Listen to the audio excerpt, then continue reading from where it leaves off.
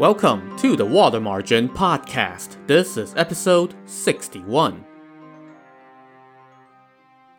Last time, Song Jiang and company caused not one, but two ruckuses in the Jiangzhou area before setting off for Liangshan. On the way, they met up with four new heroes who, like everybody else, worshipped the ground that Song Jiang walked on, so they also decided to join the gang on Liangshan. Soon, all the chieftains, old and new, had arrived at the tavern run by Zhu Gui as a reconnaissance station for the bandits. Now, when Chao Gai went off the mountain to go save Song Jiang, he left only 6 chieftains behind to mind the shop. Wu Yong, the military strategist, Gongsun Sheng, the Taoist priest, Lin Chong, the panther head, Qin Ming, the fiery thunderbolt, and the 2 craftsmen that they had invited/abducted to make the forged letter, Xiao Rang and Jin Dajian. These guys had gotten advance notice that the mission was successful and that the whole gang, plus a bunch of new friends, were on their way back. So that day, when they heard the group had arrived at the tavern, they sent lackeys down to Golden Sand Beach to welcome them with drums and flutes. The returning heroes went up to the stronghold on horseback and in sedan chairs. In the Hall of Honor, Wu Yong and company had laid out wine and a pot of incense to welcome them back. Chao Gai did not beat around the bush. He immediately asked Song Jiang to take the top command chair and serve as the new leader of Liangshan, but Song Jiang absolutely refused. "Brother, you are mistaken," he told Chao Gai. "It's only thanks to all of you risking your lives that mine was saved. Brother, you are the leader. How can you give it up to a no-talent hack like me? If you keep insisting on this, then I would rather die." "Brother, why do you say that?" Chao Gai replied. "If it weren't for you risking your life to save me and my 6 brothers, how could we be where we are today? You are the great benefactor of this fortress. If you won't lead it, then who?" But Song Jiang retorted, "If we go by age, you are 10 years older than me. If I sat in the top chair, I would be so embarrassed." After much back and forth, Song Jiang prevailed and Chao Gai agreed to remain as leader. Song Jiang then assumed the number 2 position, with Wu Yong at number 3 and Gongsun Sheng at number 4. As for the rest, given all the new faces, Song Jiang had a suggestion. "Let's not worry about who has rendered the most service," he said. "All the original chieftains from Liangshan should sit on the left side as hosts, and all the new chieftains should sit on the right side as guests. Then, as all of you render service, we can worry about rankings." Everyone agreed, so on the left side sat 9 chieftains: Lin Chong the panther head, Liu Tang the red-haired devil, the 3 Ran brothers, then the 3 original chieftains, Du Qian, Song Wan, and Zhu Gui, and finally Bai Sheng the daylight rat. So these were members of Chao Gai's little gang, plus the 3 holdover chieftains who were here before Chao Gai took over as leader, in what everyone now remembers as a most honorable and peaceful transition. On the right side sat 27 chieftains who had arrived later according to the order in which they joined and their age. And no, I'm not going to name them all. The novel loves these lists of names, but I don't think you really want me to rattle off an ever-growing litany of names every other episode. In any case, Liangshan now boasted 40 chieftains in all, and they celebrated and drank to their heart's content that day. As they feasted, Song Jiang again recounted to everyone how Huang Wenbing was to blame for all his recent travails. "That knave was meddling in things that weren't his business," Song Jiang said. "He spilled a bunch of nonsense to the prefect of Jiangzhou, saying that a children's rhyme was predicting that I would be staging a rebellion in Shandong province. That's why they arrested me. And then, when Superintendent Dai delivered the fake letter, it was again that Huang Wenbing who tipped off the prefect and suggested that he execute us first and inform the court later. If you heroes had not saved me, how could I have ended up here?" Hearing that, Li Kui jumped up and shouted, "Good brother, you have done as heaven foretold. Even though you suffered a bit, I had some fun carving up that crook Huang Wenbing. We've got lots of troops. So what if we do rebel? Brother Chao Gai can be the big emperor. Brother Song Jiang can be the little emperor. Professor Wu will be the prime minister. And Priest Gongsun can be the imperial wizard. And the rest of us can all be generals. We'll attack the capital and take that damn throne and live the high life. Won't that be better than this damn swamp?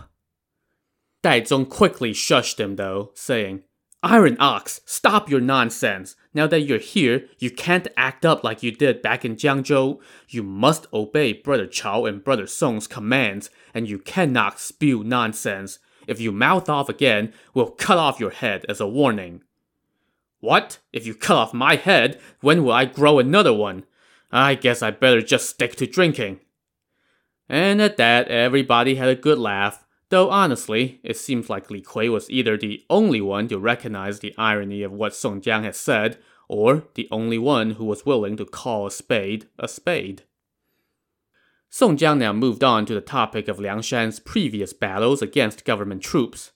When I first heard about that, I was quite alarmed, he said. Who knew that it would be my turn now? Wu Yong chimed in and said, Brother, if you had listened to us and just stayed here instead of going to Jiangzhou, it would have saved you a lot of trouble. But all is ordained by heaven. Song Jiang then asked about the commander of the previous army that had tried to attack Liangshan. That army, if you still remember episode 29, was obliterated and their commander was captured.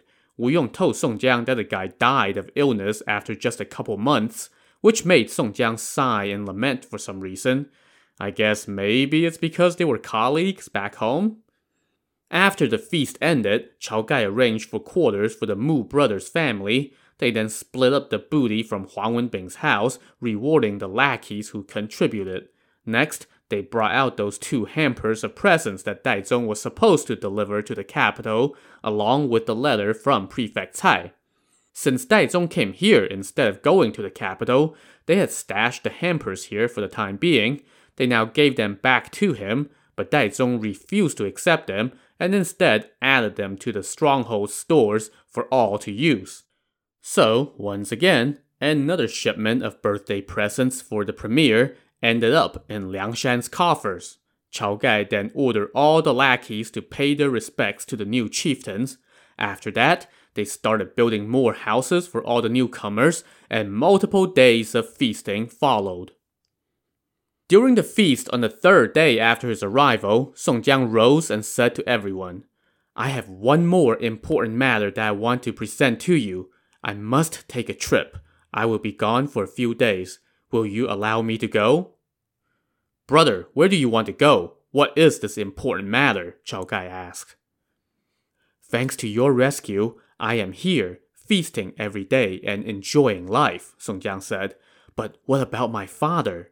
Right now, Jiangzhou has sent a report to the capital, and the authorities will surely send word to Jizhou Prefecture and to Yuncheng County to order the arrest of my family.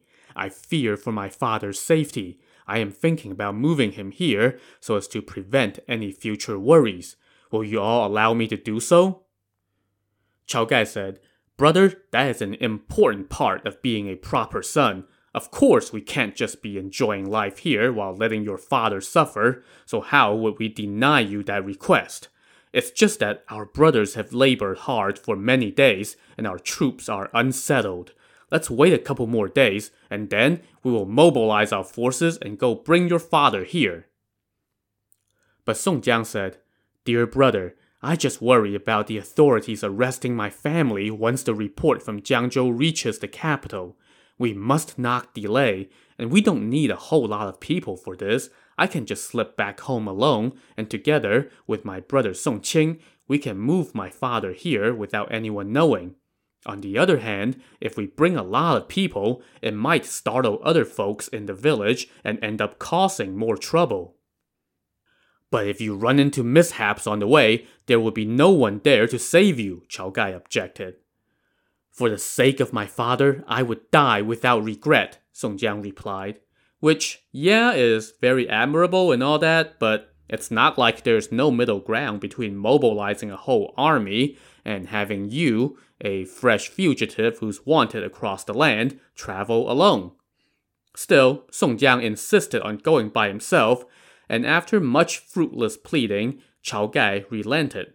So Song Jiang put on a broad-brimmed felt hat, took a short staff, and wore a broadsword around his waist, and he set out for Yuncheng County.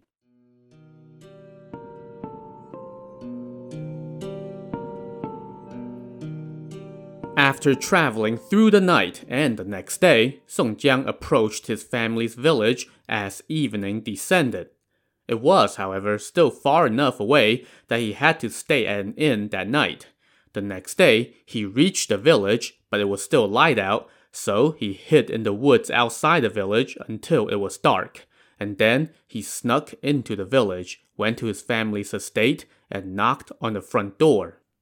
A moment later, the door opened, and out stepped his younger brother Song Qing. And Song Qing was quite startled to see him, and said in a panic, "Brother, what are you doing here?" "I came to get you and our father." "Brother, what you did in Jiangzhou is common knowledge here now. Our county assigned 2 constables, the Zhao brothers, to come keep an eye on us every day. They're just waiting for the paperwork to arrive from Jiangzhou, and then they will arrest me and father while they hunt for you. There are a couple hundred local militiamen on patrol around here day and night. You must not delay. Go back to Liangshan and get all the chieftains to come save us." When Song Jiang heard that, he was so shocked that he was covered in cold sweat. Yeah, who could have seen this coming, right? It's not like anybody on Liangshan warned him to not come alone. Song Jiang did not dare to even set foot inside the house. He just turned and ran back in the direction of Liangshan. It was a dark and cloudy night, making it hard to see the roads. Song Jiang just picked whichever back road appeared to be the least traveled, hoping to slip away undetected.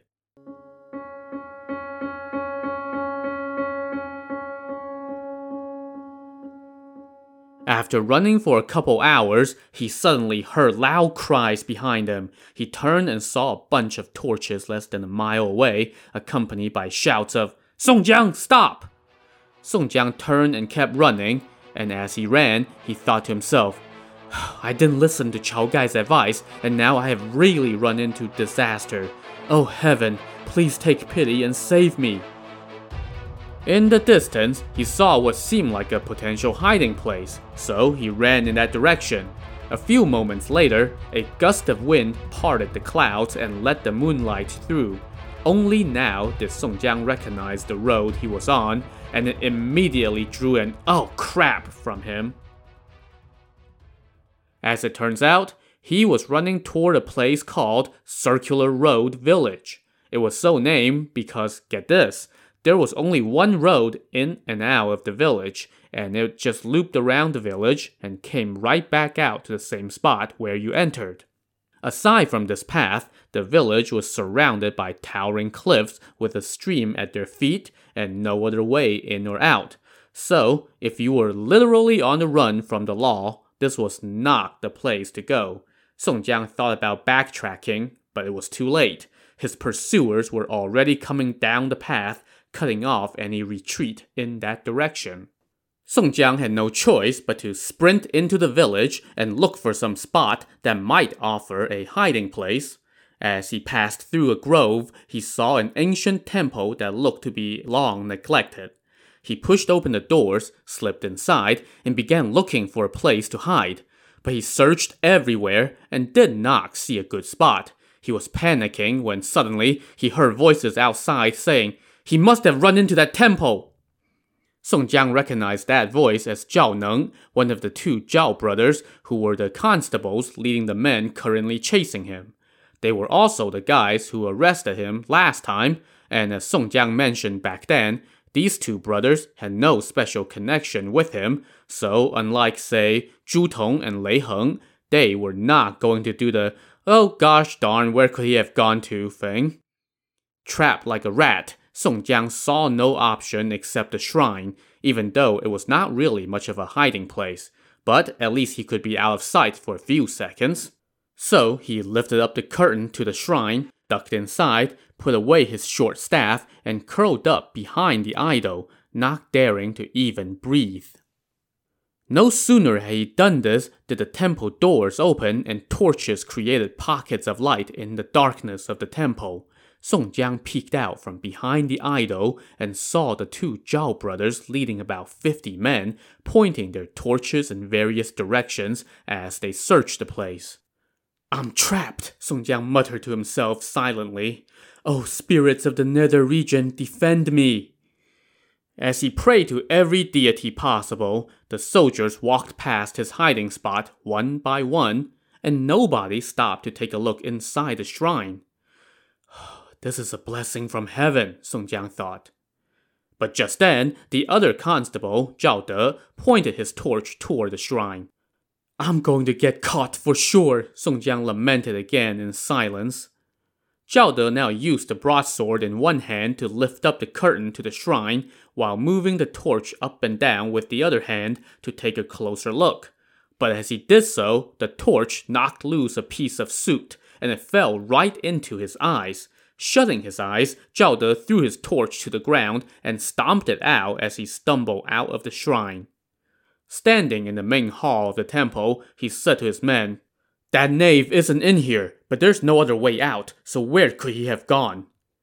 The soldier said, "He probably ran into some woods in the village. We don't need to worry about him getting away. This is called Circular Road Village. This is the only way out. Even though there are high peaks and woods around, there are no paths going up. We just need to guard the entrance to the village, and he won't be able to escape even if he grew wings. Then, once it gets light out, we can come and search the village closely." Zhao De agreed and started to lead the soldiers out of the temple. Meanwhile, Song Jiang was breathing a silent sigh of relief, thinking to himself, "The gods have blessed me. If I can hang on to my life, I promise to restore this temple and rebuild the shrine." But before he was done offering bribes to Jesus, Allah, and Buddha, a few soldiers suddenly shouted from the entrance to the temple, "Constable, he is in there!" And that prompted the whole group to turn around. "Oh, what rotten luck," Song Jiang thought, doing yet another 180. "I'm going to get caught for sure." "Where is he?" one of the constables asked from the front of the temple. "Look," the soldier said, "there are 2 handprints on the dusty temple door. He must have pushed open the door just now and slipped inside." "Quite right. Let's go take a closer look." So the whole group came back into the temple and started searching. Song Jiang again bemoaned his fate. "My life is so crossed. This time I am doomed." The soldiers searched the whole place closely, and by process of elimination, they closed in on the shrine. "He's most likely in the shrine," Zhao Neng said to his brother. "You didn't look closely enough last time. Let me go take a look." So, as a soldier held out a torch, Zhao Neng lifted up the curtain, and about 5 or 6 guys all poked their heads in to look. But at that very moment, a violent gale suddenly kicked up inside the shrine, blowing out all the torches and leaving everyone in a darkness so black that they could not see each other, much less the fugitive hiding behind the idol.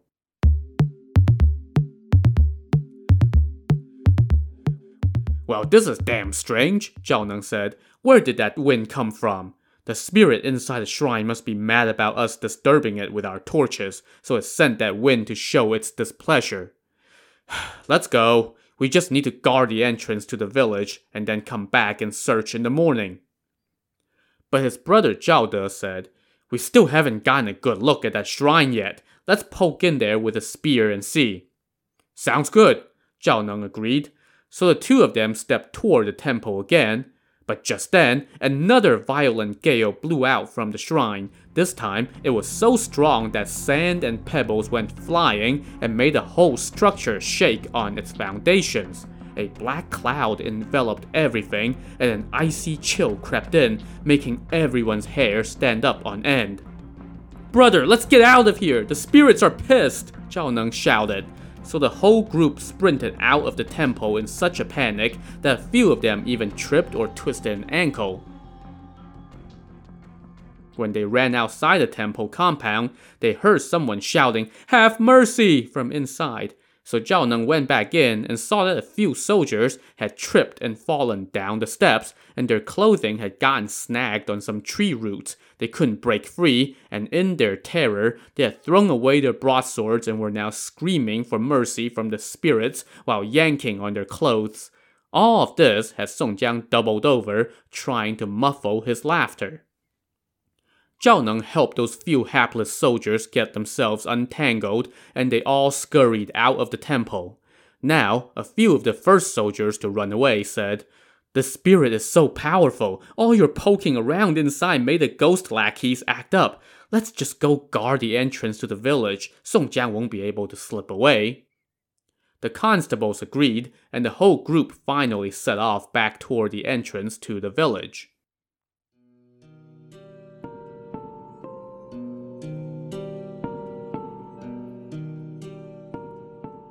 Once they had departed, Song Jiang, still hiding in the shrine, thought to himself, "Even though they didn't catch me, how am I going to get out of this village?" On that question, he was stumped. But just then, he heard more stirring outside as footsteps approached from the rear portico. "Ah, crap, I should have left when I had the chance," Song Jiang thought. Just then, he heard two voices that sounded like a couple of young acolytes coming from just outside the shrine. "Starlord, our queen has sent us to invite you to go speak with her." Huh? What? Queen? Starlord? Song Jiang did not dare to reply. After a moment, the voices outside said again, "Starlord Song, you have been invited by our queen. Please come." When Song Jiang still gave no answer, the voices repeated, "Starlord Song, please do not hesitate. Our queen has been waiting for a long time." From the tone of the voices, Song Jiang deduced that whoever were outside were girls rather than men. Mustering his courage, he ducked out from under the idol and was immediately startled to see two young girl acolytes dressed in green standing by the shrine. But he quickly realized that they were just clay figures. Just then, two voices from outside the shrine said again, "Starlord Song, you have been invited by our queen." Song Jiang parted the curtains and stepped out of the shrine, and there he was greeted by two real girl acolytes, dressed in green and with hair piled in spirals on their heads. Song Jiang took a closer look and noticed that these girls had an appearance that seemed otherworldly. "Fairy maids," he said to them, "where did you come from?" "Starlord, we are here at our queen's decree to invite you to her palace." "You must be mistaken," Song Jiang said. "My name is Song Jiang. I am not any Starlord." "There is no mistake," the girls replied. "Starlord, please come. Our queen has been waiting." "What queen?" Song Jiang asked. "And anyway, I don't know her, so I do not dare to go see her." "Starlord, you will understand when you get there. No need for so many questions." "And where is your queen?" "Just in the palace, out back." "Wait, palace? Out back?" The two girls now began to lead the way, and Song Jiang followed them to a door in a corner of the temple wall. "Starlord, come in through this door, please," the girls beckoned. Song Jiang followed them through the door and was in for a surprising sight. The skies were lit up with stars and a bright moon, and everywhere he saw trees and bamboo whose leaves rustled in a fragrant breeze that scented the air. "Who knew this place was back here?" Song Jiang thought to himself. "I should have been hiding here. Then I won't have suffered such a fright." As he followed the girls, he found himself walking down a cobblestone path lined on both sides by huge pine trees that were so thick that a person could not wrap their arms around any single tree. "I won't have expected such a nice path behind that old temple," he thought. After less than half a mile, Song Jiang heard the babbling of a brook. Up ahead, he saw a blue stone bridge with red railings. Both banks were covered with exotic plants, ancient pine trees, lush bamboos, emerald willows, and enchanting peach trees. Under the bridge flowed a stream with water that glimmered like silver snow flowing toward a stone cave. After he crossed the bridge, he was greeted by 2 rows of strange-looking trees flanking a large red gate. Once he walked through the gate, Song Jiang saw a beautiful palace up ahead, with green roof tiles, columns decorated with carvings of dragons, vermilion walls, and countless willows and flowers. I have spent my whole life in Yuncheng County, and I have never heard about this place, he thought to himself. He was starting to get a little spooked and did not dare to go forward, but eventually did so at the behest of the 2 girls. Once they went through the palace gates, he saw a magnificent courtyard flanked on both sides by crimson pillars draped with embroidered curtains. Straight ahead was a huge hall festooned with glowing candles and lanterns. The 2 girls led Song Jiang through the courtyard and up the steps to the terrace in front of the hall. There, a couple other girls dressed in green said to him, "Starlord, Her Highness invites you to go in." Song Jiang could not help but tremble and feel his hair standing up on end as he walked over the flagstones that were covered with designs of dragon and phoenix. The girls parted the curtains around a dais and said, "Starlord Song is waiting outside."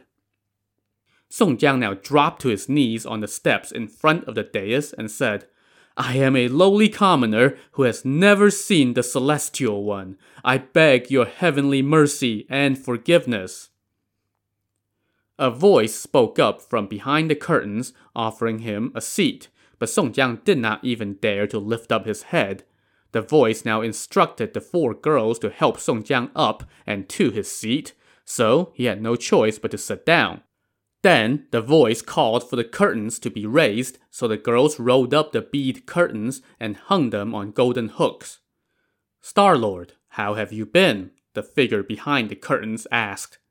Song Jiang quickly rose to his feet, bowed again, and replied, "I am but a commoner, and dare not look upon your holy countenance." "Starlord, you are already here, so there is no need to stand on formality," the figure said. Only now did Song Jiang dare to lift up his head and look. To find out what he saw, tune in to the next episode of the Water Margin podcast. Also on the next episode, exactly how is Song Jiang going to get out of this mess? Join us next time. Thanks for listening.